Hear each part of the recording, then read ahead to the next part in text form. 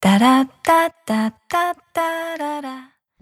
to the True Success Channel podcast. I'm your host Shamima Shahjahan, and I'm here to help you unlock your inner greatness and transform your life into a fulfilling lifestyle that brings you true success. That's success in this world and the next. As a self-development and transformational coach, I help you eliminate the limiting beliefs that's holding you back from reaching your maximum potential. If you are a dream-driven woman, you are in the right place. As each week, we'll be talking about healing, growth, empowerment, and everything in between. True Success Channel is all about purpose, intention, and strategic action infused with faith to help you unleash your true potential, craft your dream life, and attain success. So, my dearest soul sisters, let's heal, grow, and slay those goals.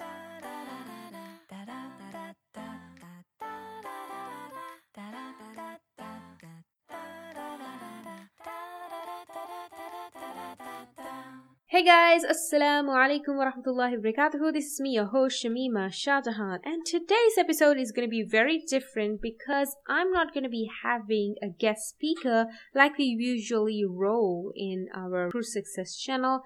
It's going to be just an honest conversation between you and me, and it's going to be a very, very raw episode. I'm just going to be sharing my feelings, my reflections, my gems, etc. It's going to be as Raw Monday Musings. For those of you who do not know what Raw Monday Musings is, it's a soulful letter which I send every Monday to my Soul Sisters tribe where we talk all things personal development and faith. If you're interested to receive the Raw Monday Musings, all you need to do is go to the link in this podcast description or simply go to www.tinyurl.com/RMM letter. That being said, let's just roll right into today's episode. And today's episode, I'm going to be sharing one of my favorite surahs that helps me get into the khushu' zone. Khushu' refers to the presence of mind that you have in your salah. And it's very important to develop khushu' because first things first, we need to realize that Allah subhanahu wa ta'ala does not in any way benefit from our salah. Whatever acts of worship we perform, it is only going to benefit us. So if we increase the quality of our salah, then we are benefiting no one but ourselves. And this is a point that I touched in yesterday's Raw Monday Musing letter as well, where one of the points I mentioned was to focus on quality as opposed to quantity, because what's the point of having a very high quantity of something when it is devoid of quality? Because it's the quality of a particular deed that brings about transformation within an individual, so we are able to transform ourselves into a being whose life is more aligned with the pleasure of Allah subhanahu wa ta'ala, and it takes us in the direction of our goals and our destiny, inshallah. So without much ado, let me introduce one of my favorite surahs that immediately puts me in the khushu' zone, and this surah is none other than Surah Al-Fil, which is translated as the elephant. So before I go any further, let me just recite the Arabic verses and translate it, and then we can dive into the reflections. I want to say that this is not going to be, number one, a lecture style episode. I'm not going to be seated here trying to give you the tafsir of the surah, because I'm sure that there are plenty of resources online that you can refer to, which is why in today's episode I'm going to be sharing more of my reflections. So inshallah, I hope that this will enable you to see the surah in a different light, because I'm going to be sharing my personal perspective. Let's get started. أعوذ بالله من الشيطان الرجيم. بسم الله الرحمن الرحيم. ألم تر كيف فعل ربك بأصحاب الفيل? Have you not considered, O Prophet, how your Lord dealt with the companions of the elephant? أَلَمْ يَجْعَلْ كَيْدَهُمْ فِي تَضْلِيلٍ? Did he not make their plan into misguidance? وَأَرْسَلَ عَلَيْهِمْ طَيْرًا أَبَابِيلَ, and he sent against them birds in flocks. تَرْمِيهِمْ بحجارة من سجيل, striking them with stones of hard clay. فجعلهم كعصف مأكول, and he made them like eaten straw. Subhanallah, what a beautiful surah. And one of the best things about this surah is it's a very short surah. It's so easy for you to recite, not just on a day-to-day basis looking at the mushaf, but you can even memorize it and recite in your salah if you have not already memorized this particular surah. And interestingly, what really helps me get into the khushu' zone when it comes to this surah is not just the translation of it, but more so the story behind this surah. I'm sure most of you must be already knowing the story, but for the benefit of those who do not know the story, let me quickly summarize it.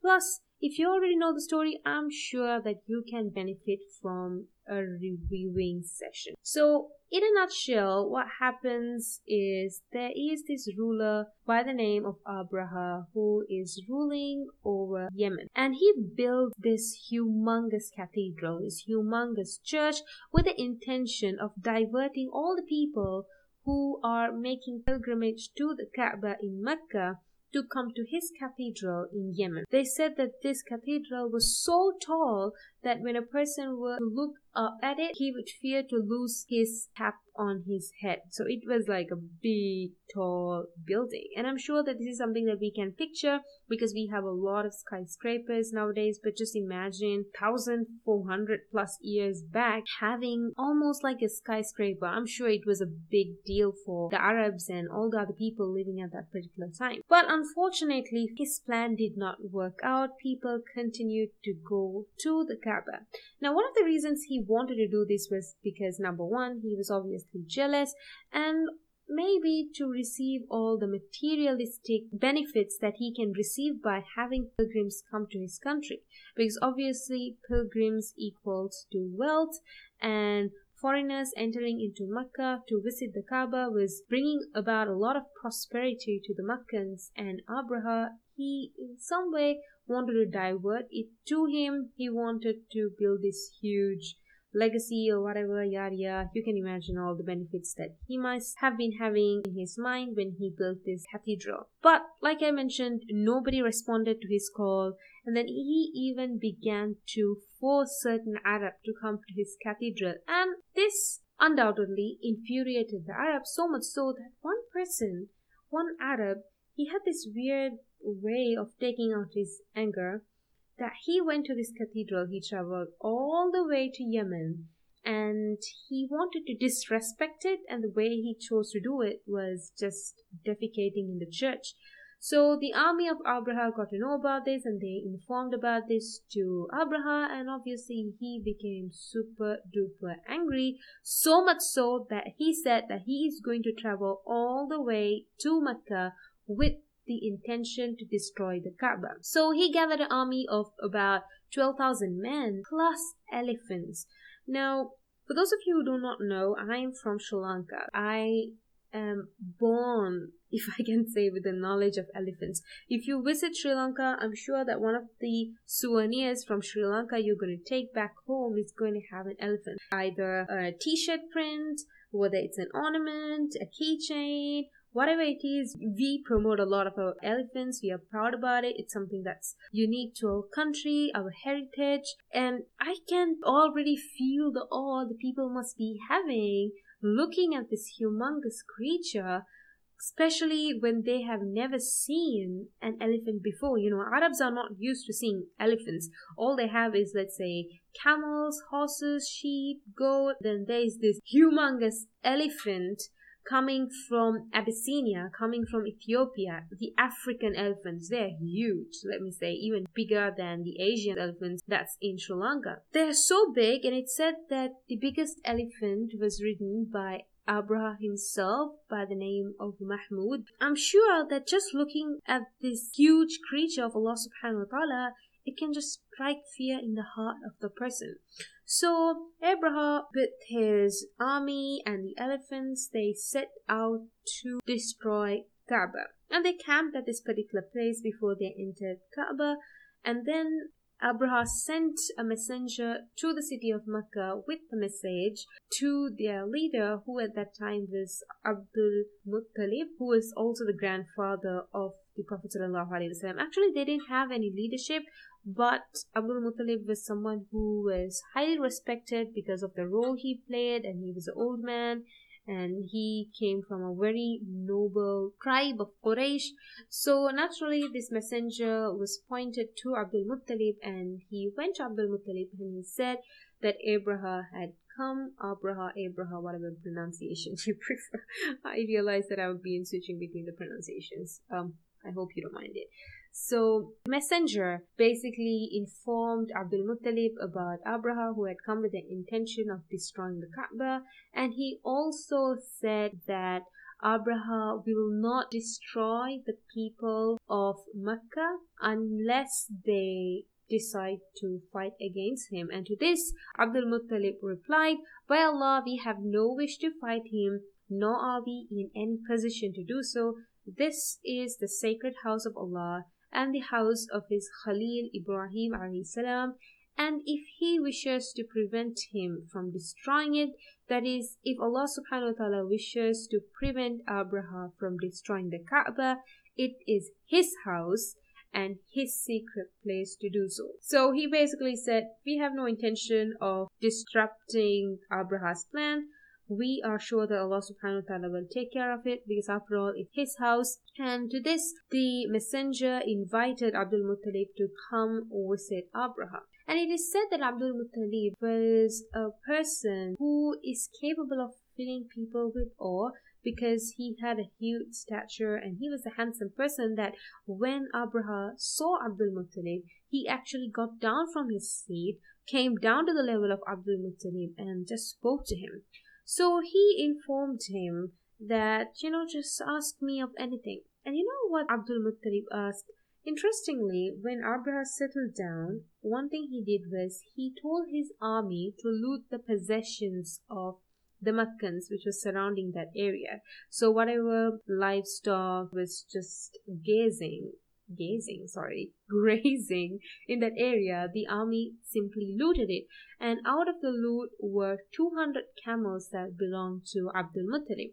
So when Abraha asked Abdul Muttalib, just ask me anything, you know what Abdul Muttalib asked? He said, I know that you have looted some possessions that belong to the Meccans, and amongst that stuff that you have looted are my 200 camels. I would very well like it if you could return it to me. And when Abraha heard about it, he was shocked. He was like, dude.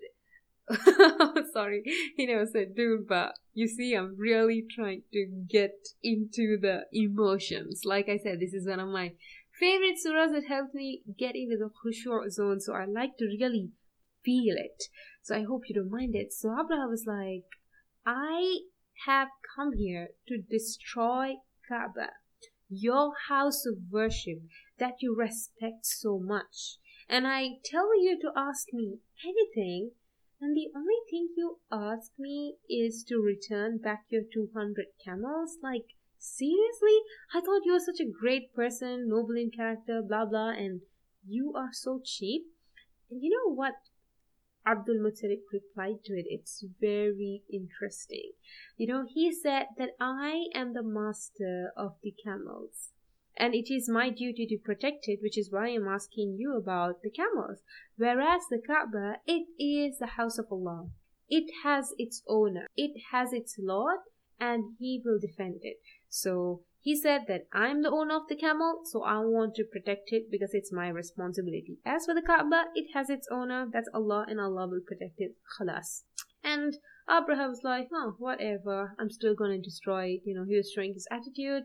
But he returned Abdul Muttalib's 200 camels, and Abdul Muttalib went back to Makkah, and he told the people, there's this person, crazy person, Abraha, coming to destroy Kaaba. We let Allah subhanahu wa ta'ala take care of it, because we have no power over him, obviously, because 12,000 armies, elephants, oh my god, so overwhelming. So he advised the people living in Makkah to retreat to a mountain so they can be safe from mistreatments from the army when they invade Makkah. And before Abdul Muttalib retreated to the mountain, he made a dua to Allah subhanahu wa ta'ala. He said, there is no matter more important to any man right now than the defense of his livestock and property. So, O my Lord, defend your property, and their cross and their cunning will not be victorious over your cunning by the time morning comes. I'm just reading of Ibn Kathir, the English translation. So for those of you who want to read the detailed story about it, I'm just narrating the gist of the story. I highly recommend that you go to qtafsir.com, qtafsir.com. Go to the tafsir of Surah Al-Fil and you will be able to get the detailed story about this incident. Now, this is the story. And why does this fill me with so much of khushu', so much of emotions? It's this, subhanAllah, this conversation of Abdul Muttalib and what happened as a result. It's said that after Abdul Muttalib made this dua, flocks of birds, we are talking about groups after groups after groups of birds, coming carrying stones like chickpeas and lentils. 3 of them, each bird was carrying 3, 1 in each of its claw and 1 in its beak. So 1, 2, 3. And it was pelting at the army, this magnificent army of Abraha, until it was destroyed. Subhanallah. Allah indeed protected his house. Now I want to go into the Arabic text of this surah because I feel that you cannot really connect with the Quran solely based on the translation. The Quran is the Arabic Quran.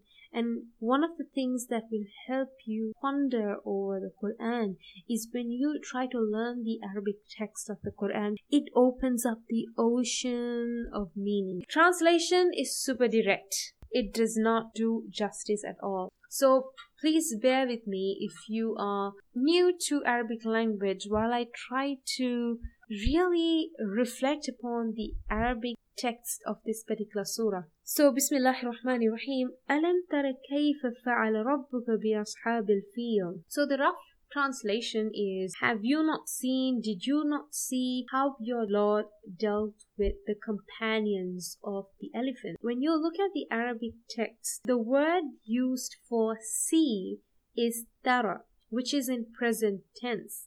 And you know what's interesting? Linguistically speaking, this is something that has happened in the past, but Allah is using the present tense, the present verb, tara. And you know what this reflects?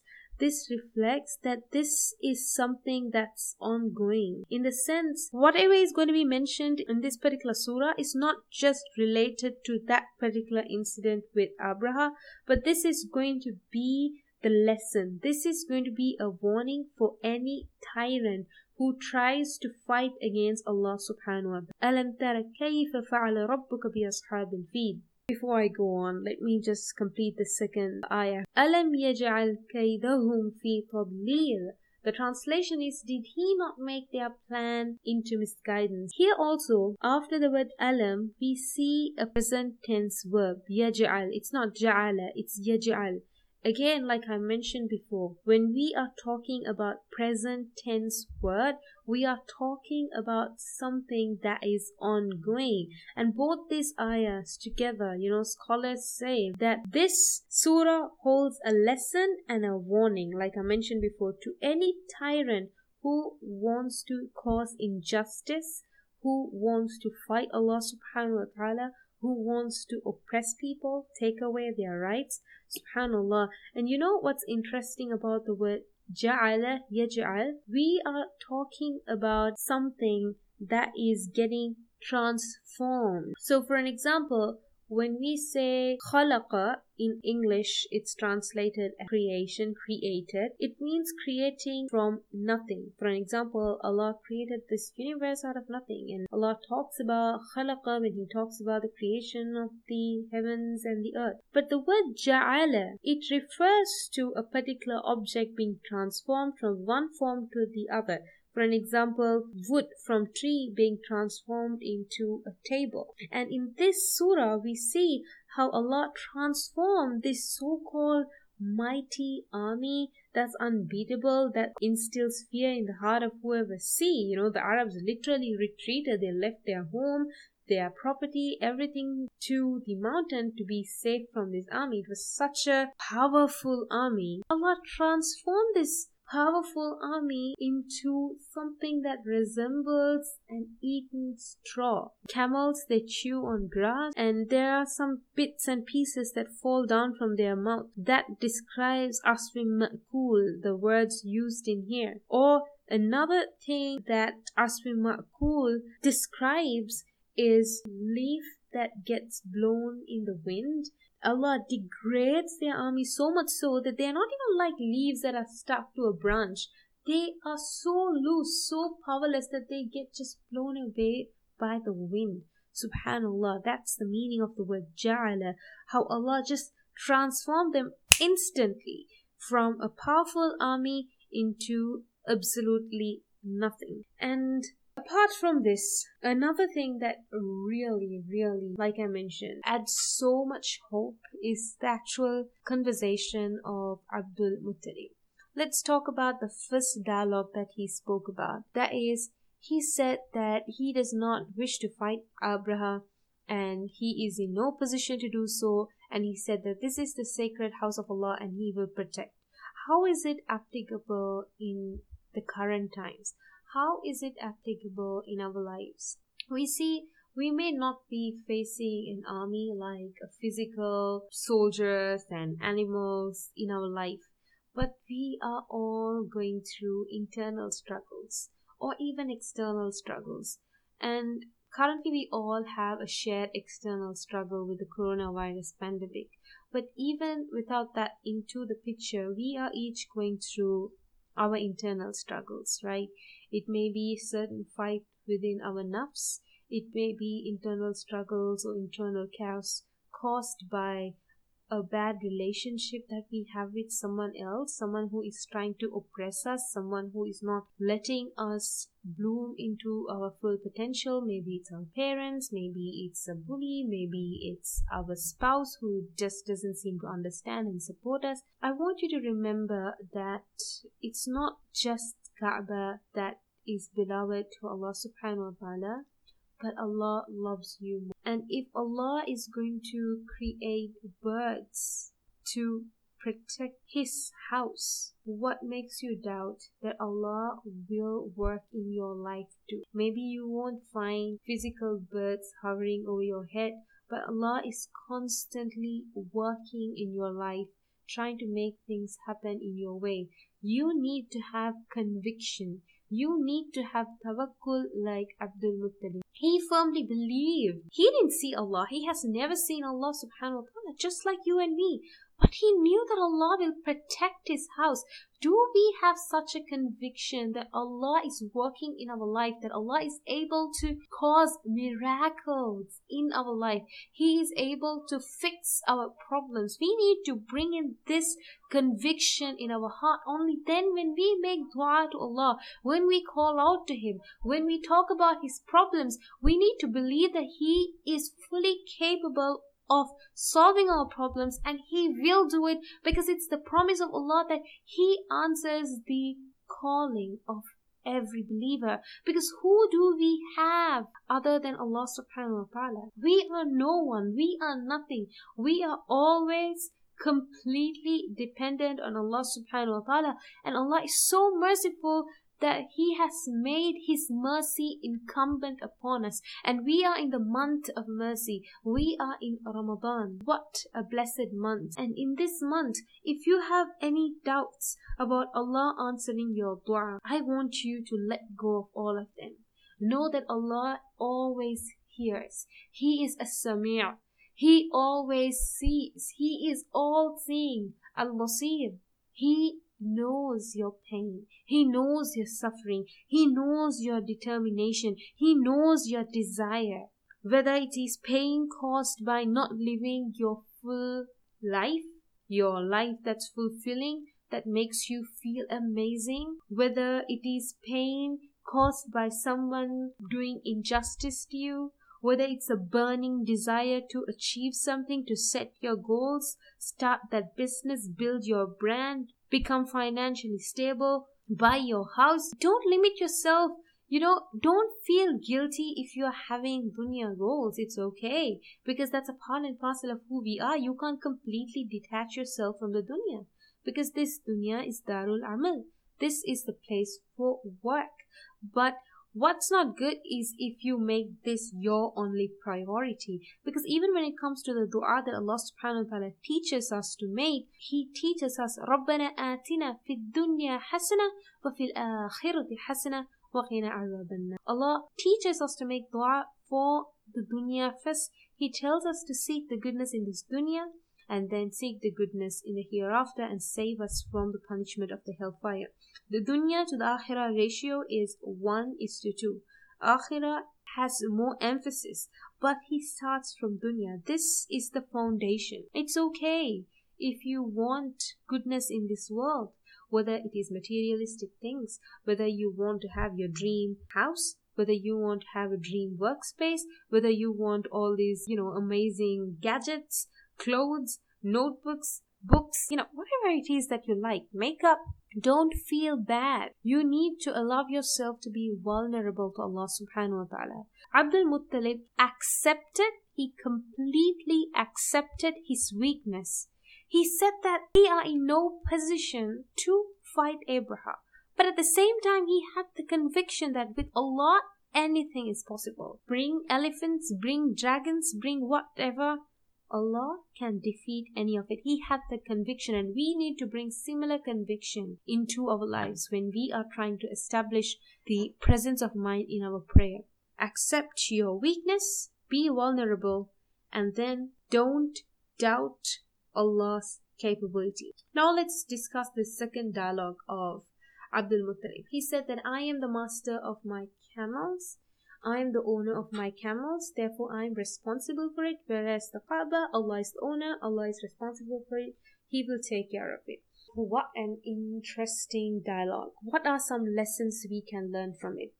Number one, there are certain things that's within our control. We need to take care of it. We cannot just carelessly say that Allah will take care of it and not do things what is within our capacity to fix our problem, no matter whatever it is that we are facing. Maybe when I'm saying about problem, maybe some of you must be thinking about not having a child. Maybe some of you must be thinking about not being married. Maybe another sister is thinking about an examination they have to face. Whatever it is you are facing, you have to realize that any problem, the solution is twofold. One comes from you. You are directly linked to your problem.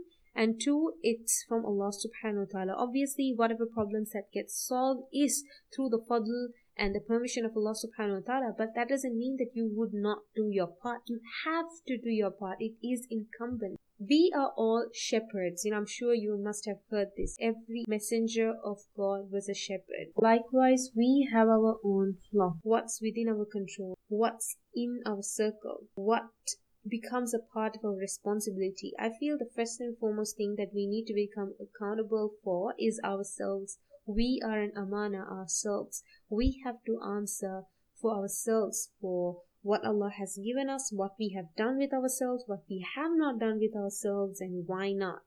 You get what I'm trying to say? So we have to act. We have to live a life with purpose, not just worshipping Allah subhanahu wa ta'ala, but also answering our inner calling, so that we may benefit not just ourselves but also those around us, so we may serve our creation. So if you have a problem in life, number one, become a shepherd, become an owner, take responsibility for the things that's in your control and act. He went to Abraha and he spoke out to him and said, this is my camel, give it to me. Sometimes a part of the problem is we want the problem to be solved. We have that sincere intention in our heart, but we are not willing to act on it. And sometimes acting on the solution equals to gathering the courage, summoning the courage and speaking out. And that's exactly what Abdul Muttalib did. He acknowledged that this is an army that we cannot beat. He knew his position, but that did not stop him from standing up for what was his, standing up for what was right. You get it? So sometimes you need to gather your courage when you are trying to solve the problem. And this brings me to the second point, that is, don't let the problem overwhelm you.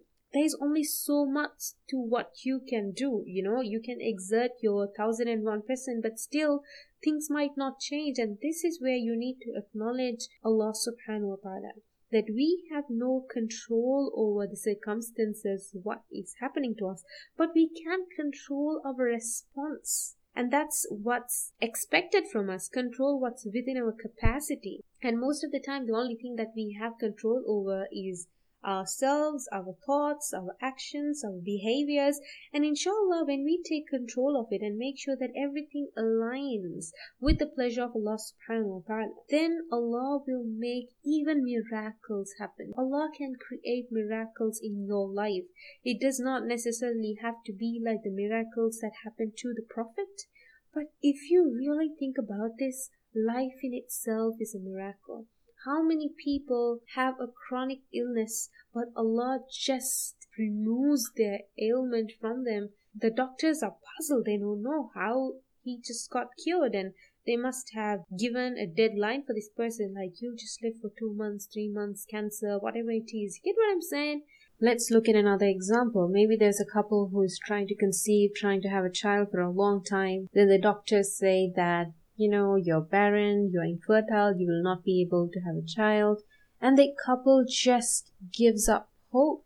But look at the Quran. It's filled with stories of hope. It's filled with stories of conviction, of yaqeen.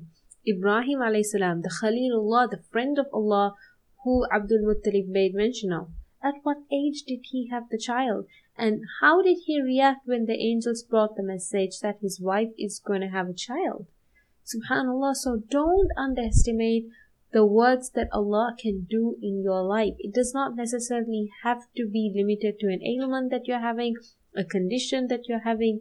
Allah is Al-Fattah. He is the opener. He can open doors to anything. Maybe you're facing poverty today, but if you work hard and if you believe, then know that Allah is Ar-Razaq, and He can provide from wherever He desires to make your life nourishing, to make you enriched. And how many people are trying to achieve different things, but they just give up because they don't ask Allah subhanahu wa ta'ala like they should be asking Him. They ask Him based on their limitations.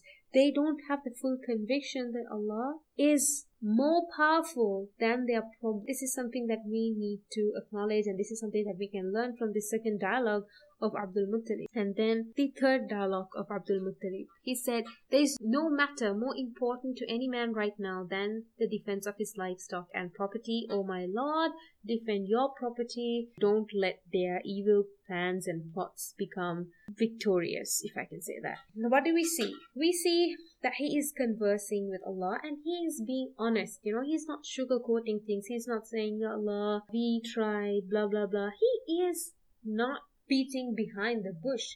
He is talking out of emotions, yet being super bluntly honest about his feelings to Allah, because he acknowledges that Allah knows what's in his heart. Even if he were to just lie about things verbally, Allah knows you. So if you feel that, let's say, you have a feeling towards something that you should not be having, acknowledge it. When you feel that, Ya Allah, I'm making this sincere dua, but shaitan or my nafs is putting these doubts, just acknowledge it. Just be open to Allah, converse with Him. And this is not something that we learn from Abdul Muttalib alone, and this is something that we learn in several other places in the Quran as well. For an example, Zakaria alayhi salam, he did not have a kid for such a long time, and when he was making dua to Allah, he said that he is old, his wife is barren. Allah knew about his condition already, but he took the time to connect with Allah subhanahu wa ta'ala, and this is what is included in developing khushu', having an effective prayer. So these are just 3 points I wanted to share from the dialogues that Abdul Muttalib took part in. I hope you benefited from it. If you do have any other reflections based on these dialogues of Abdul Muttalib, feel free to share them with me. Just reach out to me on Instagram. My user ID is Shamima_Shaj, or on Facebook, my username is Shamima Shahjahan. The spellings are SHAMEEMA, SHAJAHAN. I really hope that you benefited from today's raw, unscripted podcast episode. It would really, really mean a lot to hear back from you. Always stay positive, and may you have a very productive and prosperous Ramadan. Take advantage of it. Talk to Allah. Don't doubt His capability. With that, I'll catch you next week, or should I say tomorrow, in the YouTube video. Till then, this is me, Shamima, signing off, saying Assalamu alaikum wa rahmatullahi wa barakatuh. Take care.